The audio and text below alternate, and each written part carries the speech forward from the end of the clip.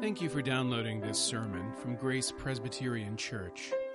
Grace is a church where people seeking more grace, more depth, and more community can start finding their way and sharing their gifts with the world. You can follow us online at graceforsiouxfalls.org. Like John in the book of Revelation and John's Apocalypse, Zechariah, when he has these night visions, has a certain advantage. He doesn't have them by himself. He has a companion. He has a guide who goes with him through the visions. Zechariah refers to his guide as the angel who talked with me. So in addition to all of the things he sees, there's someone walking with him and explaining.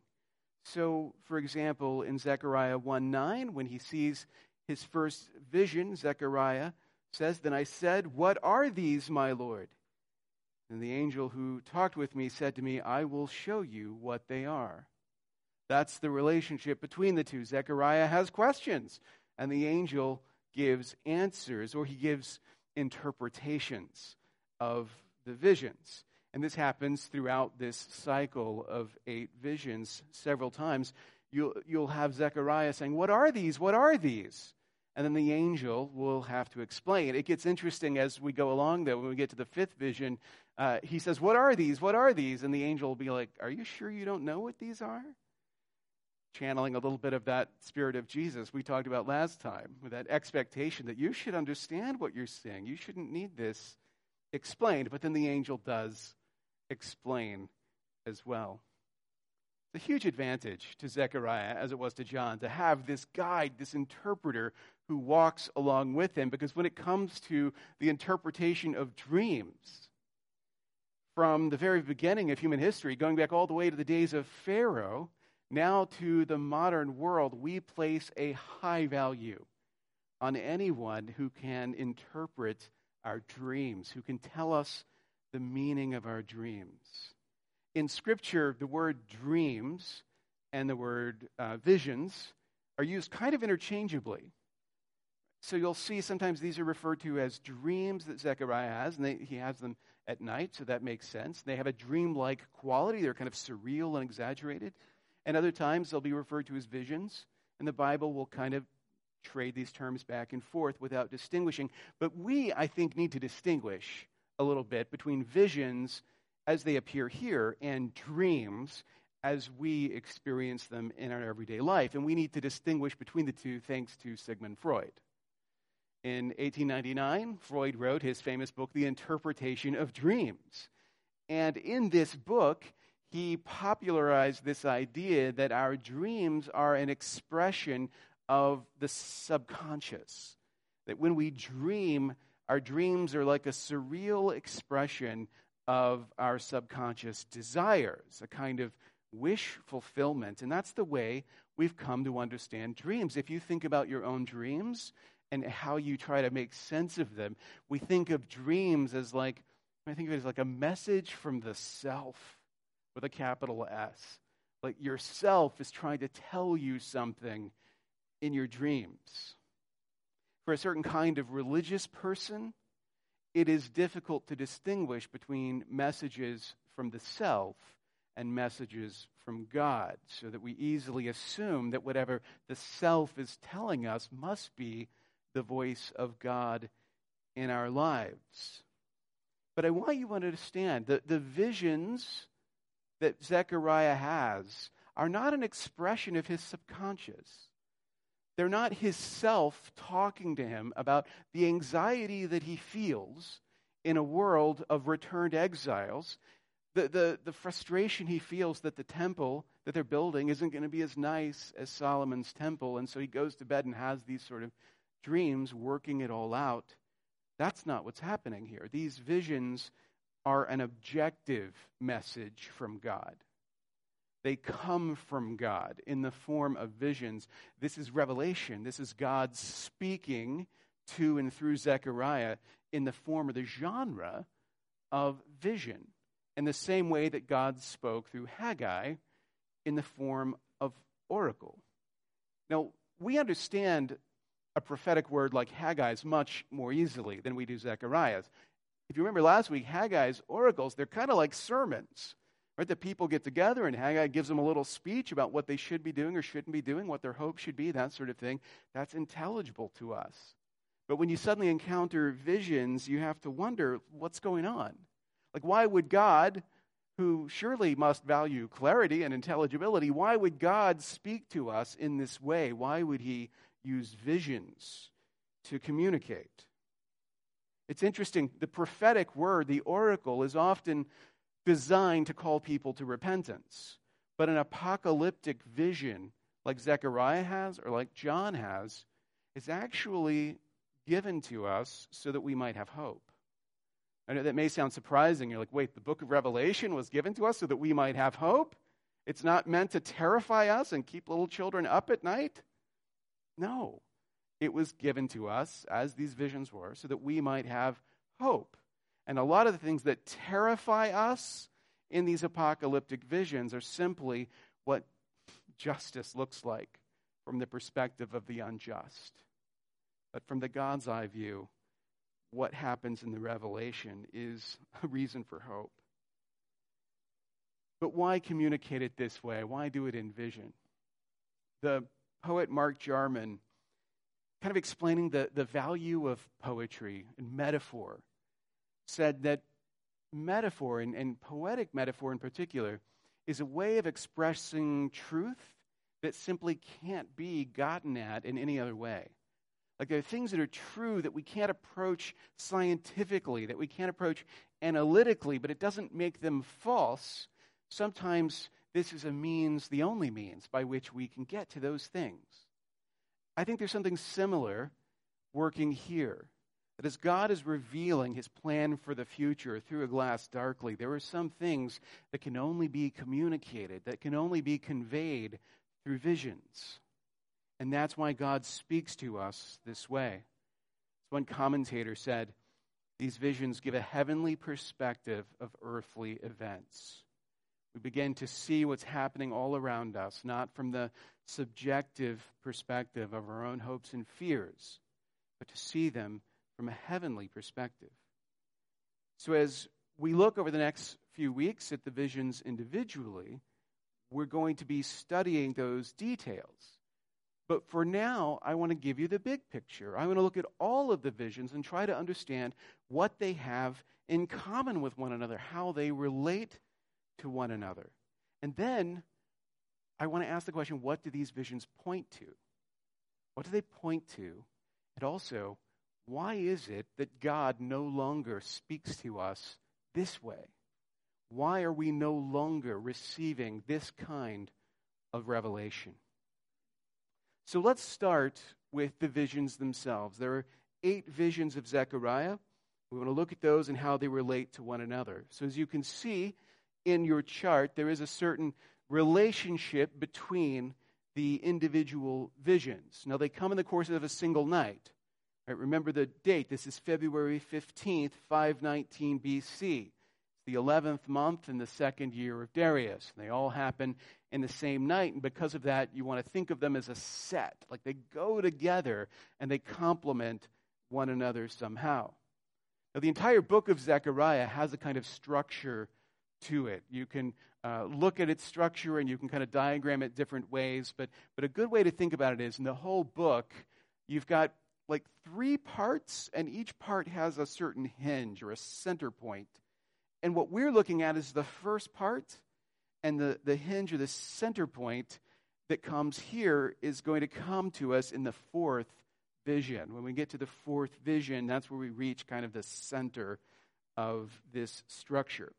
There's a term that scholars use to describe this kind of structure. It's chiastic. Or sometimes you'll hear it pronounced chiastic.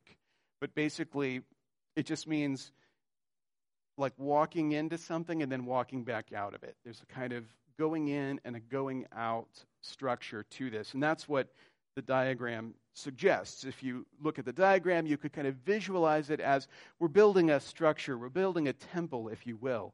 And we're going to start at the bottom and we're going to work our way up. And we'll get to the pinnacle and then we'll work down the other side. The problem with that metaphor, as I say it out loud, is that you don't build, pyramids one side at a time or they collapse. So instead of thinking of it as building up, let's think of it as traveling on a horizontal plane, like we're on a journey and we begin on the outside and we work our way in. So if you'll bear with me, kind of looking at this chart, we're going to start all the way over here in vision 1, outside the land.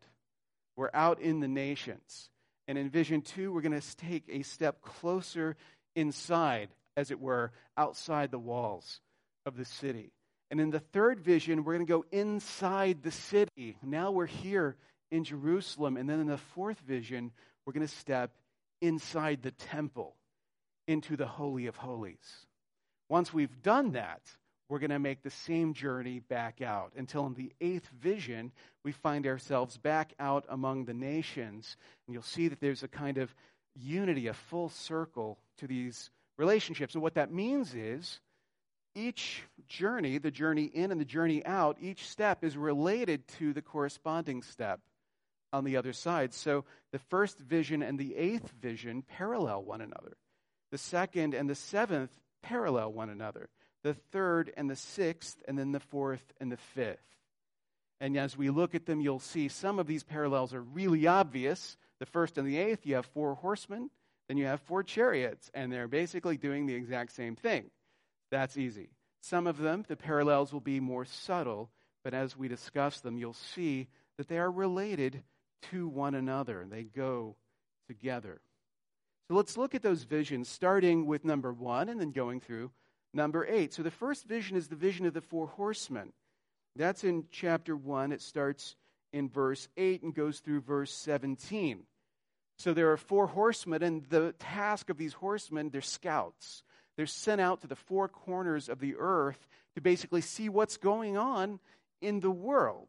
And they come back and they report that the nations are at rest, that there is rest in the world. Now, in this vision, we're introduced to some characters that are important as we go on. I already mentioned one, the guide angel, the angel who talked with me, who is the companion. But there's another angel who is seen in the midst of these myrtle trees in this vision, and he's referred to as the angel of the Lord, to be more precise, the angel of Yahweh. And as we'll see, he is a pre-incarnate Christ. He's like Jesus before Jesus took on flesh and dwelled among us. And so as we see him acting in the visions, we'll see what he does is Jesus-y stuff in an interesting way that occasionally, I hope, will give you goosebumps.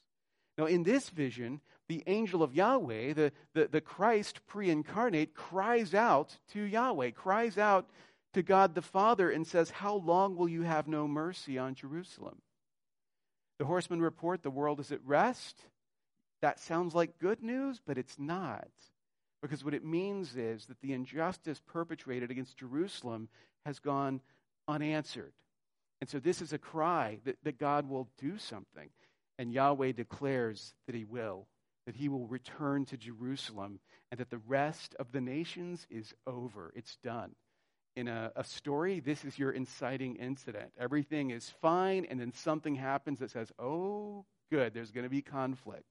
And this is the best kind, the conflict that God brings when he does justice. But this flows immediately into a second vision, and again, we have 4 and 4. We have 4 horns, and we have 4 craftsmen. So the second vision goes from verses 18 through 21. It finishes out chapter 1. Now, a horn symbolizes strength. You know, you think of like the ram or the bull, who has horns. That symbolizes strength. And so whenever you see horns referred to here or in the book of Revelation, we're talking about strong powers or nations. So these are the 4 nations that have defeated, overcome Israel, Judah. And in this vision, they are set upon by 4 craftsmen. We read in verse 21, "And I said, what are these coming to do?" This is an example of the dialogue where an explanation is given. He said, the angel who talked with me said, "These are the horns that scattered Judah, so that no one raised his head. And these have come to terrify them, to cast down the horns of the nations, who lifted up their horns against the land of Judah to scatter it." I love this. We'll get into it more later on. But to undermine the strength of these nations, God sends out craftsmen. He sends out workmen to kind of work from within and undermine their strength. This is a kind of judgment from within that should remind you of J.R.R. Tolkien's idea of the self-defeating nature of evil. Evil turns upon itself and destroys itself. In the third vision, remember, we're stepping closer in, and now we've stepped inside the precincts of the city. In the third vision, we're in Jerusalem. And there's a man in Jerusalem, and he's got a measuring line, and he's measuring out the city. He's seeing the size of it, and essentially he's doing this to make sure it's big enough. Because an angel comes and declares that the city is going to be packed, that God is going to bring people in from all over the place and pack the city full. In chapter 2, verse 10, we read, "Sing and rejoice, O daughter of Zion, for behold, I come, and I will dwell in your midst, declares the Lord." God is going to dwell in the city with his people, and his people are going to be called from all over the place. Yahweh will come, and many nations shall join themselves to him, the prophet says, and be his people. That's the third vision, a vision of the new Jerusalem, where the nations come in and become the people of God. And then in the fourth vision, we step into the temple itself. In the fourth vision, this is an interesting one. The high priest Joshua, who's a real person that we've mentioned. Remember Joshua and Zerubbabel? This guy Joshua appears in the vision. He's the high priest, but he's dressed here in filthy garments. He's in the presence of God, and Satan is there too, and Satan accuses him because look at the filthiness, the corruption. But then Yahweh, the Lord, the Father, rebukes Satan. And then the angel of Yahweh, who is the figure of Christ, removes the filthy garments from off Joshua. And he says, "I'm taking your iniquity away and giving you pure vestments." Now, this is the moment that I alluded to last time. This is the vision where a messianic prophecy is revealed. In verse 8, "Hear now, O Joshua the high priest, you and your friends who sit before you, for they are men who are a sign. Behold, I will bring my servant the branch," that branch from the root of Jesse. So Yahweh is promising to send the branch, and he says the branch, this Messiah, will remove the iniquity of his land in a single day. In the fifth vision, we remain in place. We're still inside the temple in this Holy of Holies. Zechariah sees a golden lampstand. On this lampstand, there are 7 lamps. So you should be thinking in your mind, a menorah is being pictured here. It's flanked by 2 olive trees, and the angel interprets the meaning of those symbols to Zechariah. But what's interesting here is that Yahweh speaks, and Joshua was the focal point of the fourth vision, but in the fifth vision, it's Zerubbabel, the governor. Now he's being addressed, the one that in Haggai we were told, remember, would be the signet ring, the chosen one. And now Zerubbabel is addressed. In verse 6, we read, "Not by might, not by power, but by my spirit, says Yahweh of hosts." Zerubbabel is told that the mountains will flatten, that he will carry the top stone, and that as he carries the stone forward, there will be shouts. And what the people shout is grace, grace to it. So as this stone, you might be thinking cornerstone, is being carried forward, so a foundation might be laid, the cry as it goes forward is grace, grace to it. That's the work that this king is called to. Zechariah 4:10, we read, "For whoever has despised the day of small things shall rejoice, and shall see the plumb line in the hand of Zerubbabel." The day of small things is the day they live in, where things seem not as glorious as they were, where the work that we do doesn't seem to accomplish any of the great things that we aspire to. But do not despise these days of small things, we're told, because great things will come, and in a direct line from what is happening right now. In the fifth vision, which is in chapter 5, there's a flying scroll, and the scroll carries a curse on all theft and falsehood. In Zechariah 5:3, this is the curse that goes out over the face of the whole land. Those who do these things, the thieves, the liars, will be consumed, signifying that the land that this scroll flies over will be a land of righteousness. And then the seventh vision, which is probably the strangest, there's a basket, and inside the basket there's a woman. And the angel says that this woman is wickedness. This is wickedness, he says. And he thrust her back into the basket and thrust down the leaden weight on its opening. And then the basket is taken by two other women who are winged, and they carry the basket to Shinar. We're told Shinar, the land of Shinar, is where the Tower of Babel was constructed in Genesis chapter 11. So there's a temple of wickedness that's also being built out there. And wickedness is being carried away to it once it is prepared. In the final vision, the eighth vision, there are 4 chariots. And these chariots emerge from between 2 bronze mountains. And the charioteers are impatient. They want to go out and scout the earth and see what's going on. Like, now that all this stuff has happened, we want to take a look at the results. And so they go out and they come back and they report that Yahweh's Spirit is at rest in the north. Where all the enemies came down from to conquer Judah, now there is rest. And it's not the kind of rest that there was in the first vision. This is the rest of the world set right. This is the rest of God's judgments executed. These are the visions of Zechariah, one by one. They all go together. They all point to something, a work of redemptive history. You can really see their object when you focus on just visions 4 and 5, the 2 that happen inside the temple or behind the veil, as it were. They're set in the presence of God, which we know from the author of Hebrews is the true temple, not the one that was built by hands by Solomon. Really what happens in those visions is just another version of what the author of Hebrews describes in Hebrews chapter 9.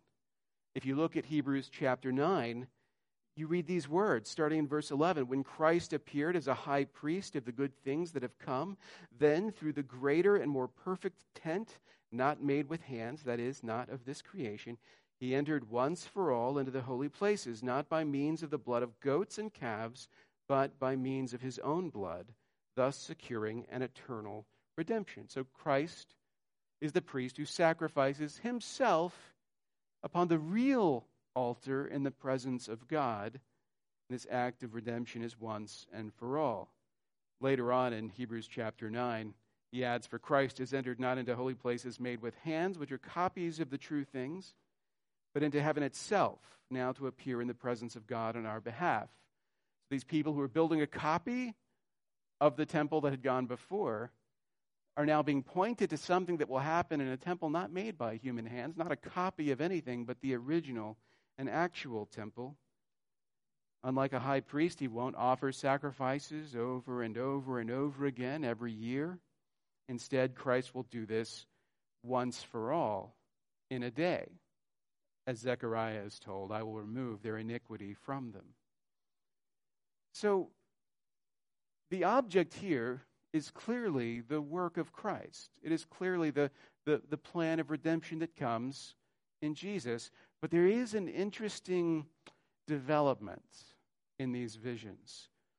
As you know, God reveals himself progressively, right? So if you start in Genesis and you keep reading, you're getting more and more of the mystery is being revealed. God is showing his hand more and more. And here he shows his hand. He brings something important into focus. Now, the prophets of old already had these pieces. Right? As we've said, they already talked about the branch. Jeremiah, Isaiah, they talked about the branch that would come, the Messiah from the root of Jesse. That had already been pictured, and we see Zerubbabel here as the type. He's the symbol of that branch. They also already had an idea of a priest who would sacrifice himself, of a suffering servant, as Isaiah prophesies about. here pictured by Joshua the high priest. But what happens here is that these two things, which had been distinct, these two offices, king and priest, suddenly we come to realize they are the same person. That we're not looking for two. We're not looking for a king and a priest. We are looking for a king who is a priest and a priest who is a king. That these two in the form of the Messiah will be one, that they will perform all of the work. And that person is Jesus Christ. He is the king who is the priest who offered himself up. And his person and his work are the object of these visions. His person in showing us who he has to be, and also his work in showing us all the effects of what it means for God in the flesh to come and dwell with us, of what it means for us and what it means for the nations, what it means for the world. All of that revealed in these visions through a glass darkly. As we look at this, we can sometimes scratch our heads and ask, how are we supposed to interpret this? Because, spoiler alert, although the angel interprets things, you will find there are still some questions in your mind about what everything means. How do we interpret it? I want to talk about how not to interpret it. Because I think interpretation of dreams, interpretation of visions is one of those things we do very poorly, which is ironic considering how much time we devote to it. I often tell the story of growing up in church and having a Sunday school teacher explaining the book of Revelation to the class. And the phrase that stuck in my mind, and those of you who grew up in that kind of environment might know exactly what I'm talking about. But he said, the locusts are literally helicopters. The locusts are literally helicopters. I knew in my small mind he was misusing the word literal. Because what he meant was the locusts were symbolically helicopters because the locusts were literally locusts. Right? They were locusts. But he was doing what we often do when we attempt to interpret visions like this. It's the reason why there's so much bad interpretation out there. So one thing, don't assume that these visions are modern pictures revealed to ancient people who simply were too stupid or uninformed to know what they were seeing. And so they had to describe it in their own primitive language, and that's why some of them seem so strange. That's not what's going on here, because these are visions from God recorded in a book that is from God. The visions are verbally inspired. These are not human approximations of the revelation. These are the revelation. So when we interpret it in that way, I think we diminish the significance of the words themselves. Also, don't think of these visions as simple allegories, where everything stands for something else. And if we can just figure out what each symbol stands for, then it's like a simple substitution code. A stands for B, that sort of thing. So if you just replace every symbol with what it stands for, then the true message will come out. Because you'll find it is impossible to crack the code.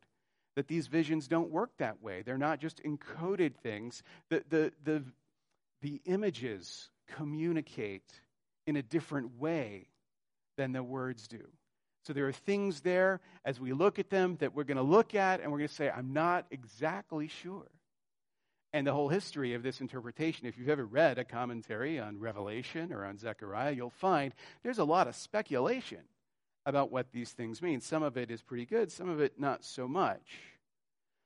What you need to understand, though, is that just because we don't have every single detail pinned down, that doesn't mean that we don't understand what the vision is about. We don't have to understand each and every symbol in order to see the big picture of what's being portrayed to us. In fact, sometimes it helps not to try to pin down every detail, but to kind of step back and see the large outline of what's happening.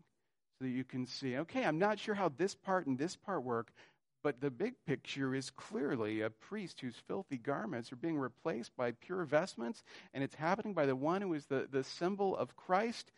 That says something, even if we can't explain why he has a turban or that sort of thing. You get the idea. Last thing, why doesn't God still do this?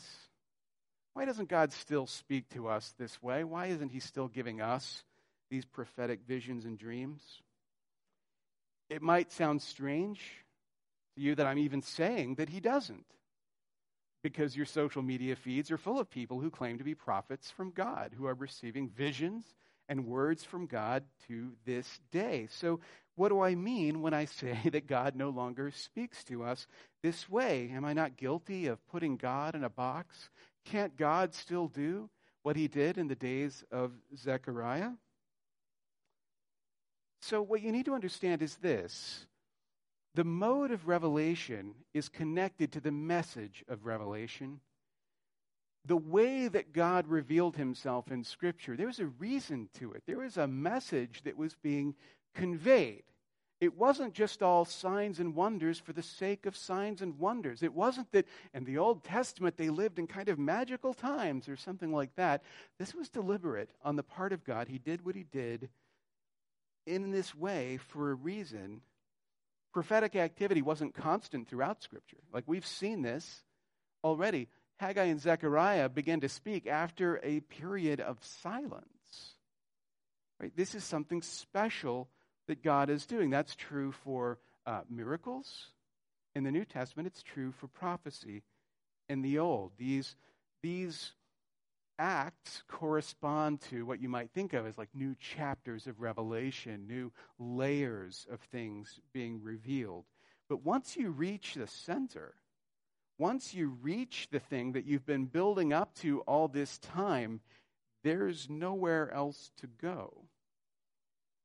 Once we arrive at Christ, the object of revelation has reached its fullness. Christ is what it was all about. Christ is who the Bible is all about. And in Christ, the activity of revelation finds its completeness. The canon of Scripture is complete. We're not still getting extra books that you have to photocopy and punch and put in the back of your Bible. It's done. It's done because what it was all about has arrived in the form of Jesus Christ. And those who do keep adding to it are undermining the fullness of that revelation of Jesus Christ. Once Christ is here, the Spirit is still at work. The Spirit is more at work than ever, but it is working differently than in times past. It is the Holy Spirit who shines light on the darkness. It is the Holy Spirit who illuminates. We talk about the inspiration of Scripture, the way the Spirit inspired the human authors, and the result was the Word of God. Now, the Spirit takes that revelation and illuminates it to us, shines light on it so that we can understand. And indeed, the Spirit quickens us and brings us to Him. The Spirit shines light on the visions, but the visions themselves are complete, intact, and whole. All that we need is revealed to us. And that's why God isn't continuing to give his hot takes on whatever happens in the world today or tomorrow. He's already given his take on all of human history, and it's here in Scripture. My prayer for you is that the Spirit will stir you and shine light in your darkness and give you the rest that is prophesied for all those whose Lord and Savior is Jesus Christ. And as we meditate on these visions, I pray that the Spirit would draw us into an understanding of what those visions, who those visions are all about.